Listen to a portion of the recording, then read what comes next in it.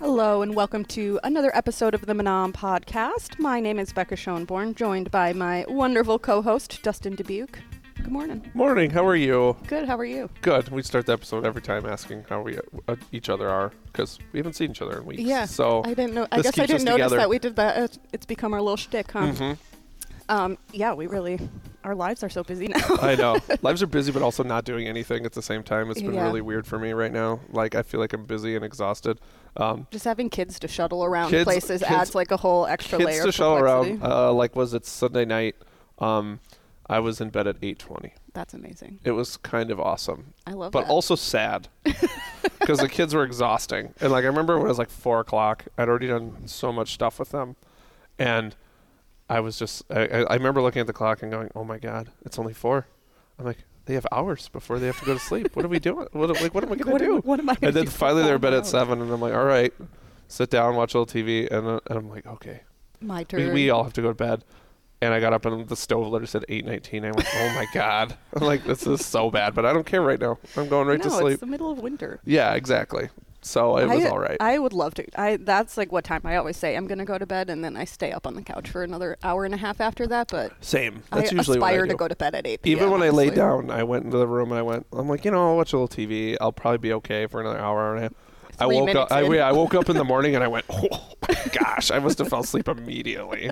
I'm like, because I don't remember watching anything. So yeah, so that was my recharge. What about you? What else is up? I don't know. Nothing really. I don't think. It's that weird time, that February, late January to mid-March. Yeah. I mean, usually it's because it's terribly cold, so nothing actually happens here. But now that it's warm, tattoo season. I'm getting a new tattoo this weekend. I just got a tattoo. I think that's what I'm filling my winter with. Yeah. What's the new tattoo? Can you say? Sure. I'm getting a coffee plant. Okay. Which I've been trying to figure out how to get. Like, I wanted a coffee-related tattoo for a while, but I didn't just want like a coffee cup or something. So right. I'm getting like a pretty botanical style, like botanical print style. Up on your upper arm as you're showing. Yeah. Okay. I was going to say, I just did my upper right arm a couple weeks ago. It was the nicest, easiest tattoo I've ever had. Yeah. It was awesome. Arms are the best. There's a reason why people put tattoos all over their arms.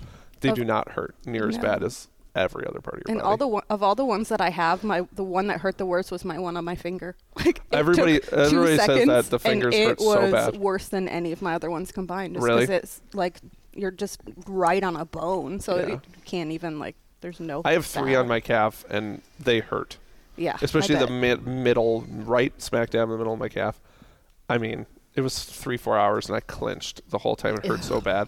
I was like, God, your calf's so thick, and like. And I remember that morning, my sister called me, and she was with my brother-in-law, and I remember she called me. She was like, "What are you doing today?" And I went, "I'm getting a tattoo." He has a big one on his calf.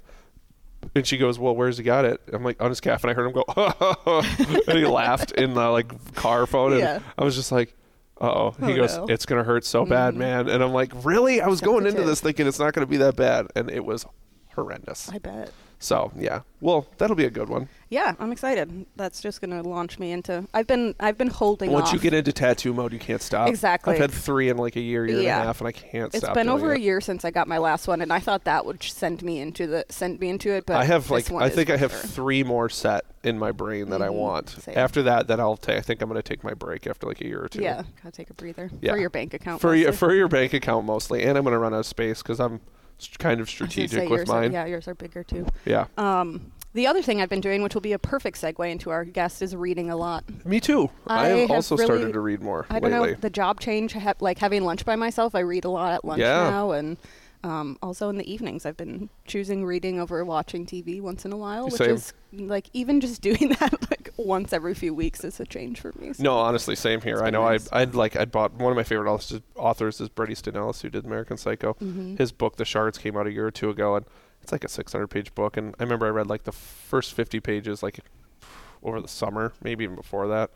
And finally, I'm just like, I should really read this thing. And I powered through that bad boy. Was it good? Yeah, oh, yeah. It's extremely good. But I powered through that in like 10 days. That's awesome. And I'm like, this is nice. I forget what it's like to really like dive in. Yeah, I got a new library card.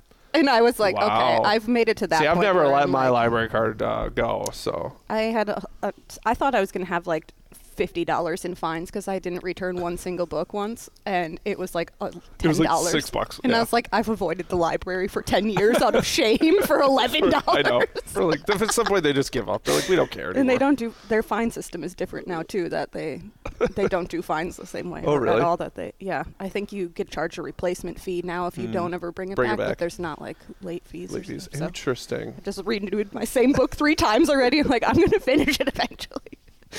But anyways, we're joined by a local author and many other things we'll hear about, I'm sure. But Elizabeth Fischer, welcome to our show. Well, thank you. And thank you for the opportunity. No, I have 2 potential sales here. Yeah. I was going to say, you're talking always to the there's an author for you. It's like, what?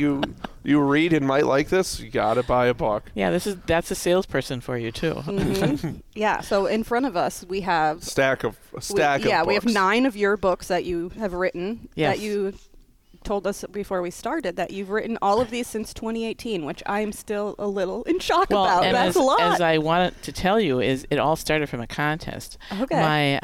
My partner, who died 4 years ago, was a retired English teacher, and she said to me in 2008, do you know how Mary Shelley wrote Frankenstein? And I said, no. I mean, I'm not an English person.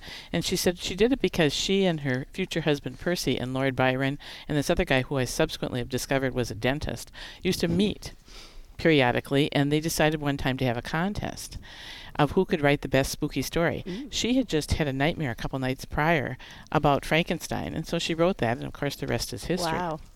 So Sharon said to me, let's have a contest of which of us can write the best Christmas story between the 2 of us. And she said, but here's the wrinkle. We each give the other the premise. So since I had been in marketing, she said to me, your premise is write a revised marketing plan for Santa for Christmas Eve. That's amazing. And truly, Becca, I sat down at the computer and 8 pages poured out of my fingertips. I love it when I showed it to her, and she said, you win. And I said, now wait a minute, you've got to write, and she did write hers. What was hers? I'm trying to remember the premise I gave her. It was something about her birthday party that she'd had, the people who had attended this birthday party, and she had to get them back together in a different sort of way. And she did a good job. But then I got interested after I did that. I liked the characters so much that I thought, I think I'm going to write, I had this idea what I thought was a short story about this boy, Alex Malone, who had always believed in Santa Claus, and he was 13 and getting bullied that he still believed. So he got mad about being bullied, and he decided he was going to run an online contest to prove that Santa didn't exist. And he got all kinds of prizes, and he was encouraging kids to stay up and and take pictures of their parents putting presents underneath the tree rather than Santa. So Santa approaches Eliza, who's a marketing person. No coincidence that it's kind of a derivation of Elizabeth. Right. At any rate, and says, "Don't read into it." And says to her, "What do I do?" And she says, "Well, take him in the sleigh for 3 stops on Christmas Eve, and show him that you do exist." So, I sat down and I started piddling around with that, what I call that, every year from 2008 for a little bit. It get toward Christmas, and I'd write a little bit more.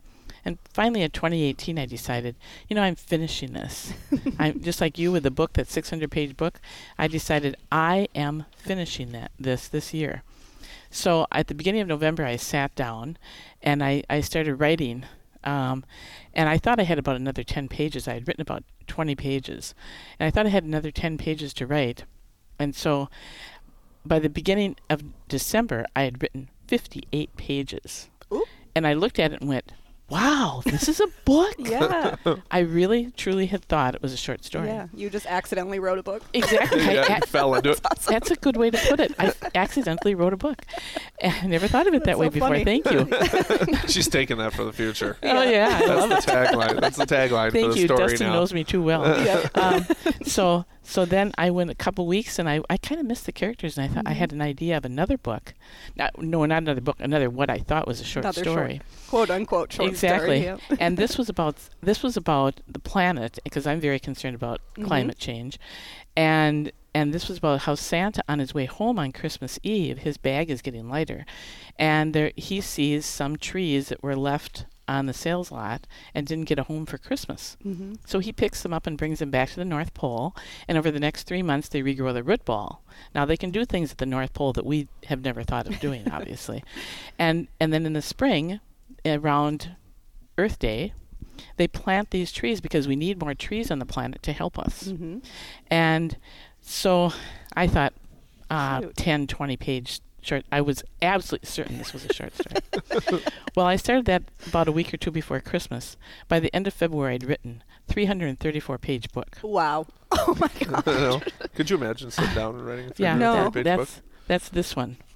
So and Christmas tree. And it's called The Last Christmas Tree, even though Sharon said she thought that was not well named because it is the last Christmas tree Santa picks up for the season. And it precipitates.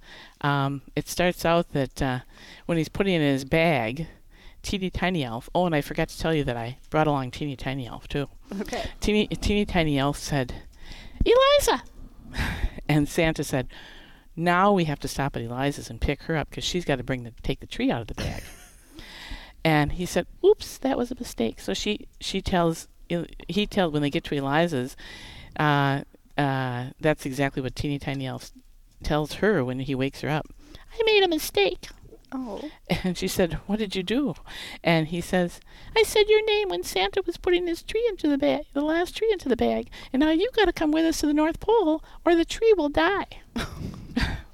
So she's saying, it's Christmas Day. Do I really have to get up early? It's kind of cold out there. Mm-hmm. And that's how the book starts. So that's why I called it The Last Christmas Tree. And it goes into a lot that I never, ever anticipated. Yeah. Sharon dubbed it Surprising Twists and Turns, and it really does have a lot. Cool. And I say to everyone, and it actually precipitated this series because at the end of it, she gets invited to be a part of a project committee. And the project committee, what the project committee is attempting to do is get humans to understand elementals. Because elementals would like to help humans with the climate, because elementals live on this Earth too, just in a different dimension. Mm-hmm. So she says she'll join them and help them. And then I realized, I thought, oh my goodness, this is a series. Yeah. So not only did I have not a short story, but books, but I also now have a series about each different elemental. So the third one, which is called The Trapped Wizard, is about trolls. The fourth one, which is called Teeny Tiny Elf's Mistake, is about elves. The fifth one, which is called Riding the Rainbow, is about fairies. And there's a really interesting... I walked around the house for so many months when I was writing that book, thinking, oh my goodness, fairies love to ride the rainbow. What a concept. And finally one day it hit me. That's the title, idiot. Oh, okay. Why do I keep repeating this? Exactly. And so, but that was a lot of fun because that book teaches you a lot about color too. And why do we have color? Yeah. And then the sixth one is called The Healing Touch, and the seventh, and that's about the body elemental, which helps give all of us form. And the seventh one is called The Face of Treachery, and that's about goblins, which are truth tellers. The eighth one, which I just released last fall, is called The Disturbance. That's about leprechauns. And the ninth one, which I also released last fall, is called Mitka. And it's about tree divas and a lot about trees. That's awesome. You really get to understand trees are such an important plant, the most important plant on planet Earth. For sure. And in so many different ways. And it teaches you a lot about trees that you never learned before. Cool. So each of these books you learn about in the elemental group, as well as there's an interesting storyline that keeps threading through it. That's fun. Cool. Yeah, and I don't want anyone to think I'm bragging, because I'm just astounded at how fast I write these. Like I wrote those three, the ones Riding the Rainbow, The Healing Touch, and The Face of Treachery. Not last summer, but the summer before. 300-page books. Wow. It just astounds me. Last summer, I held it back to 2 300-page books. And I had just self-control last summer. That's right. Exactly. So I'm finishing that one right now, and I'll have 10 and 11 out this year. Wow. But I appreciate being on the podcast today, because I've decided I've been inspired by the elementals, because they're so wanting to help the earth, to begin an elemental Earth Week, which I'm kicking off at the end of April. Now, I'm doing it April 24th through May 1st. And what I'm going to do is an author talk for each night on Zoom for 6 days. If anyone wants to find out more about this, go to monarchtreepublishing.com, and that will tell them. I give you the Zoom link, etc. But yes, monarchtreepublishing.com, and that will be the way to find out about it. And they'll learn. I plan to talk about particularly trees and tree divas, elves. And I ended up, as I went through, I assigned a particular word to each elemental group. And because of what they demonstrated to me that they were when I was learning about them and sharing that information. Elves are helpers. They love to help, which is why they help Santa. But they just love to help on anything. Fairies are tenders, T-E-N-D-E-R. They tend plants, and fairies are amazing, amazing creatures. Trolls are protectors. I think, unfortunately, we tend to see trolls as big and bad, but they aren't. They're like big teddy bears. They're like big, wonderful, wonderful creatures. And they walk through They actually walk through rocks. They love rocks. They just love them. And now everybody's thinking, walk through rocks. Oh, come on. Leprechauns are leaders, and because they are the ones who have had the most impact on humans. They're the only elemental group that has bankers. And those bankers protect more than gold. You know, everybody thinks leprechauns have a pot at the end of the rainbow. They don't. But they do protect a lot of valuable, and not just gold, but also they protect other minerals, things that we tend to think are valuable, so that they cannot just get hoarded by someone. Gotcha. They're going to come after me for hoarding crystals. Probably. I mean, honestly. So the question I have, like you had said in the beginning, was like, you care a lot about the environment and such, and like the elemental thing is not a thing that I know much about at all. So how does the first book, that seems very, I guess based on the description you give, just like a Christmas book, you know, like what it is, turn, like why, like what's your mental thing where it just goes, well, I'm going to go into the elemental part of it as the series goes on. Like, what's the... Well, that actually precipitated Dustyn because of the second book. Because I had no clue. There's a lot that's in the second book, actually, that I had no clue of. In fact, there's a lot in the first book I had no clue of until I wrote it. It just came through. And John Stoneberg, who's a very good friend of mine, who used to run the Eau Claire Library, was the executive director, keeps saying to me, how do you plot these books out? I say, I don't. They just come. And he can't quite get that. He keeps saying, you must plot them out some way. Just with your heart. See what happens. Yeah. And there's the big reveal in the second book truly came to me about 2:00 in the morning one night. And I said, you gotta be kidding me. Oh my goodness, this is awful. This is just plain awful. So how much of your time is in your brain is just like taken over by these books all the time? I never clocked it, Dustyn. But I can tell you, people say to me, oh, come on, you can't possibly... My acupuncturist is absolutely convinced I must be doing something to suspend time to write anything this fast. I don't know. I don't know, except it just... Yeah. I wouldn't sit here and claim to do that, but I can tell you they write really fast.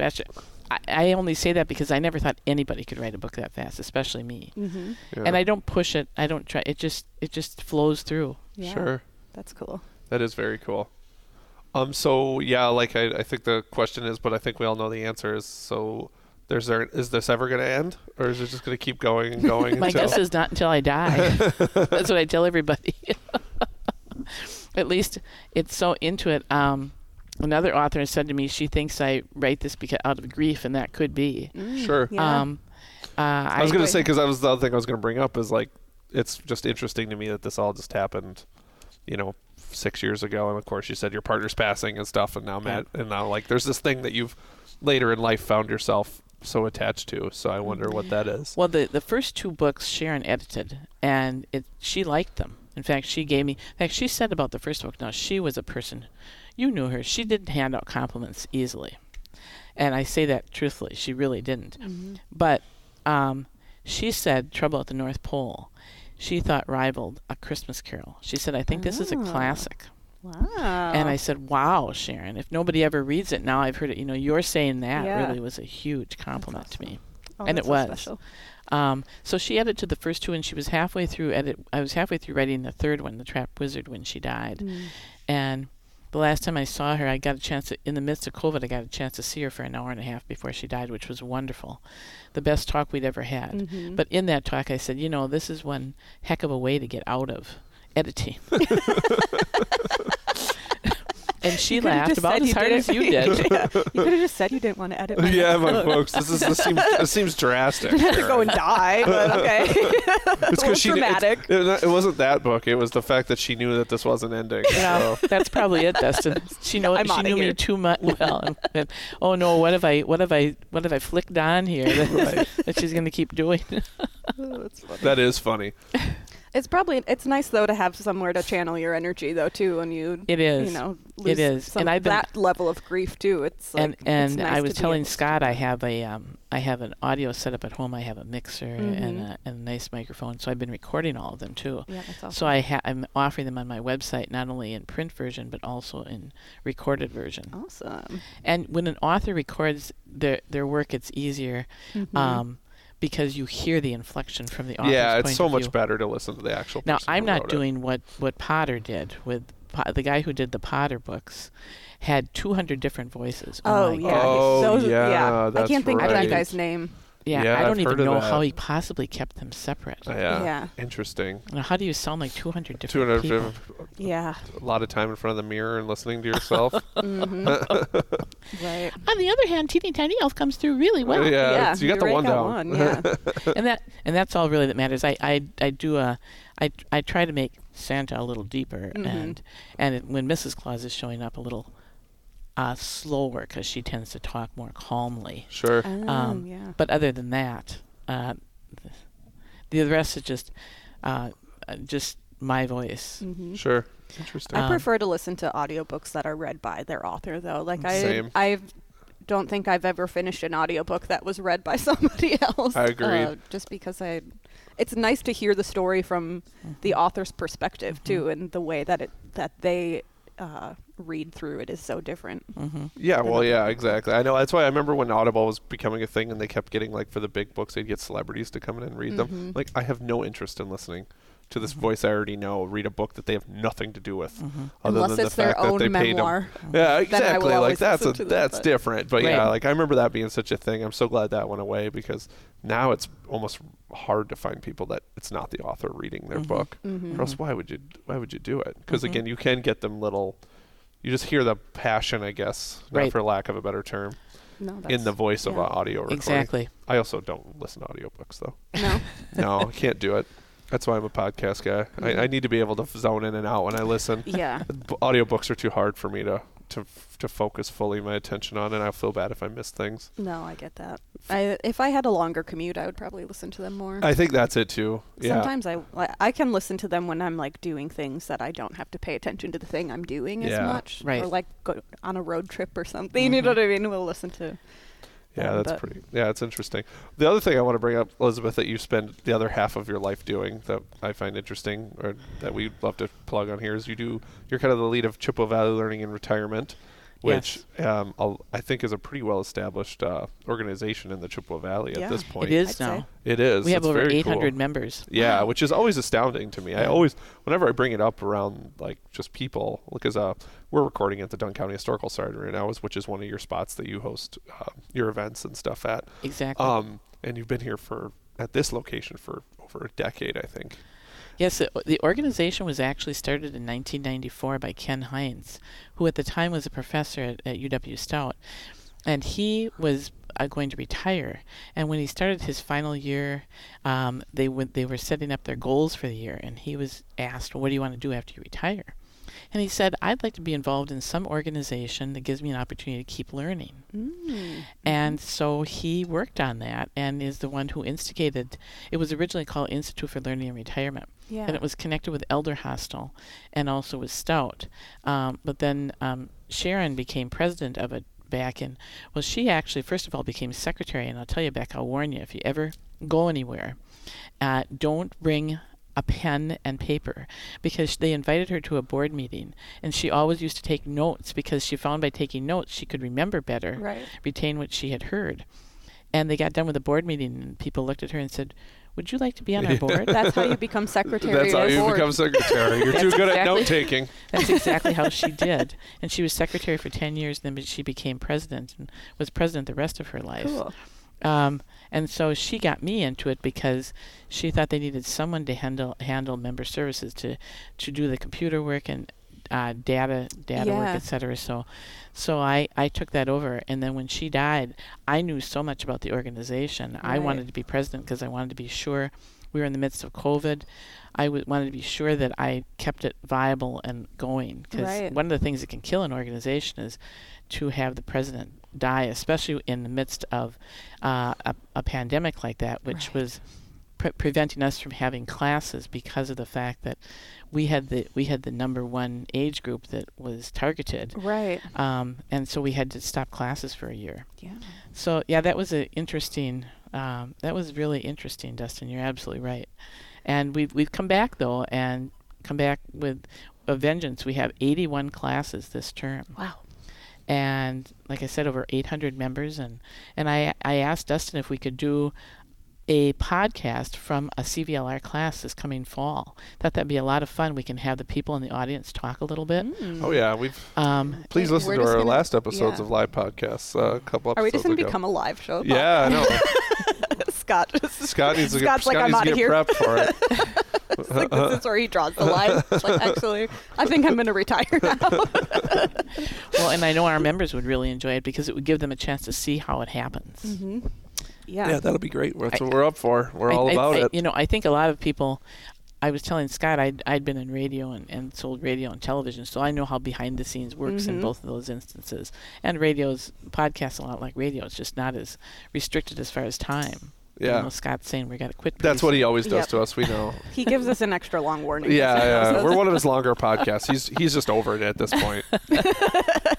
This is a running theme for those who listen all the time. They're pretty consistent. But I think to the average person, they don't see the background of radio or television. Of course. So I think our members would really enjoy that. So I'm looking forward to seeing you both again. Yeah. You too, Scott. Yeah, and it'd be good too, because then we can target a guest or two that would be really interesting for that group. But yeah, I'm always astounded by the CVLR group, and I've told so many people about it that there's this, because that is I'm not that age, but I'm sure that's a hard time in life to think, like when you're at retirement age, that say you lose your spouse, or you move because of retirement, so you do move and you have to make new friends, or so it's the learning part of it, but it's also, hey, there's a bunch of other people that want to learn like me, and there's a social part, and we get to meet people. We have all of our members have a common characteristic, and that's that they're all intellectually curious. Right. And so very much like you, but you're right, Dustyn, very much like your kids' age at 2 and 6. When you get older, you're losing sometimes you're aging out of things you can do. Sometimes your friends are, or sometimes they pass away, or sometimes a lot of people move to be near their kids. Right. So we have people moving out, but we have people moving in, and we grow very organically. So people tell their friends. In fact, I've had a couple people just join because their friends said join. Just put it in, right? Sweet. Join and sign up, and that's what works the best, because also very much like kids who are younger, people like to go places with their friends. Of course. And so you never outgrow that. Right. Yeah. Everybody wants to go play with their friends. Had one, no matter how old you are. Exactly. We had one instance where there was years ago where we, in 2010, where the Leader Telegram ran a 2-page spread on Chippewa Valley Learning and Retirement. And we got so many people who came in and just said, this sounds interesting, and just bought a membership, but they never stuck.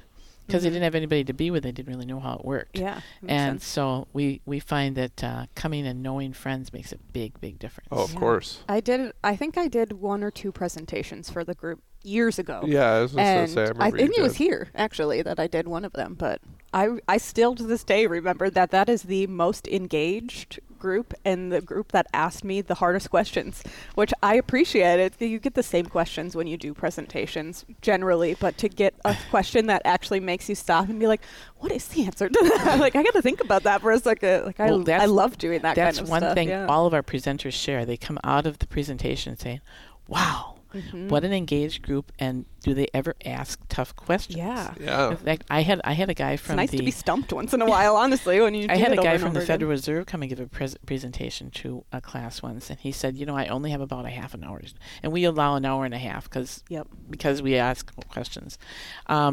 And I said, don't worry about it. They'll fill it in. And he only did have about 20 minutes, but they filled an hour and a half, and I had to stop the class. They all came with notebooks of questions. They're like, we have a lot of things we need to cover today. Exactly. So you got to realize a lot of our people were professionals, were either in the education or the medical community. Okay. And so they're accustomed to asking questions. Yeah. That's cool. It's a fun group. It is a fun group. So as we wrap up, we'll do both. So Monarch Tree Publishing is where you can get the book. So monarchtreepublishing.com. Right. Chippewa Valley Learning Retirement. If people are interested, where do they go? What do they do? Well, go to CVLR.org. Okay. Or Chippewa Valley Learning Retirement.org. Either one. Online will give you all kinds of information about how to join, how to register, what our classes are this term. Like I said, we had 81. We have 20 coordinators, and they've done just a spectacular job. They always do, but this term, I get to these superlatives keep going. I keep saying the same ones. Wow, you guys did a great job. And our members feel the same way. And so, that's how they can. Thank you, Dustyn. That's a good idea. Yeah, good plug. Is there any topic you're specifically excited about in this term that you think everybody's looking forward to, or is there just a good mix? Well, I could tell you the ones we've had to turn people back from. Sure. There's a new trolley in Eau Claire that we said we scheduled 4 rides. 4 different times. Yep. It filled, and we could have filled it probably 3 times. Good to know. Yeah. So I could see that being a popular one. Well, and we tend to like anything about Native Americans. Oh, okay. We scheduled a Native American talk at the new Chippewa Area History Center, which is a beautiful place, but they don't have any huge. Well, when I say huge, I mean something that accommodates 100 to 200 people. Right. And so we had over 100 people sign up, and they found enough space that we could squeeze in 65. Wow. But we still have more people, and the registrations are still coming in. Amazing. So they'll come in because we don't put a solid end date on when they can register. Yep. As long as it's before the class, that's all we care. Yeah. Okay. Interesting. Yeah, very cool. Well, as we wrap up here, we ask the same 2 questions to every single guest that comes on, which I think you know because you've listened to an episode or 2. So I'll ask my question is, what's a movie that makes you feel some sort of emotion? I remember you saying that. Yep. And I'll tell you, It's a Wonderful Life. Oh, yeah. I watch it every year. Sharon could not understand that, but I just watch it every year because of what he went through and how. And I don't know if you know this, Dustyn. You're such a movie buff. Stuart actually was coming out of having served in World War II. Or World War I. He had served in the service anyway, business service, and he got in PTSD really bad.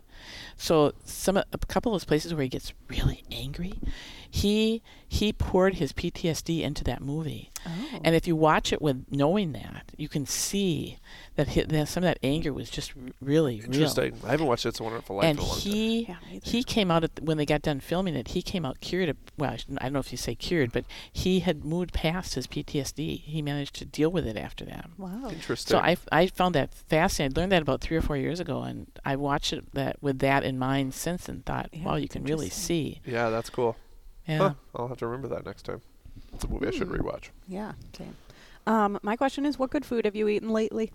Oh, too much good food. That's the right answer. That's what I want to hear. Yeah, good. That's Becca's prime answer. Yeah, exactly. That's best case scenario. We have a person who gives our cooking class. We have 3 cooking classes every term. Okay. And her name is Monica Nichols, and she's from Knapp, and she's the trained culinary chef, and she is so good. And she loves dealing with us. That's awesome. You know, people who know too much and know a lot about cooking, and she doesn't have a problem with it at all. And people come, they're fans of hers. They always learn something new. I learn something new. And too much good food. I just enjoy a lot of a broad spectrum. Me too. And I sadly, you can eating's see it my favorite hobby. Sadly, you can see it on me. But I would like to say one thing. Thank you both so very much for inviting me today. I appreciated being able to come here and talk about my books and talk about Elemental Earth Week and talk about Chippewa Valley Learning and Retirement.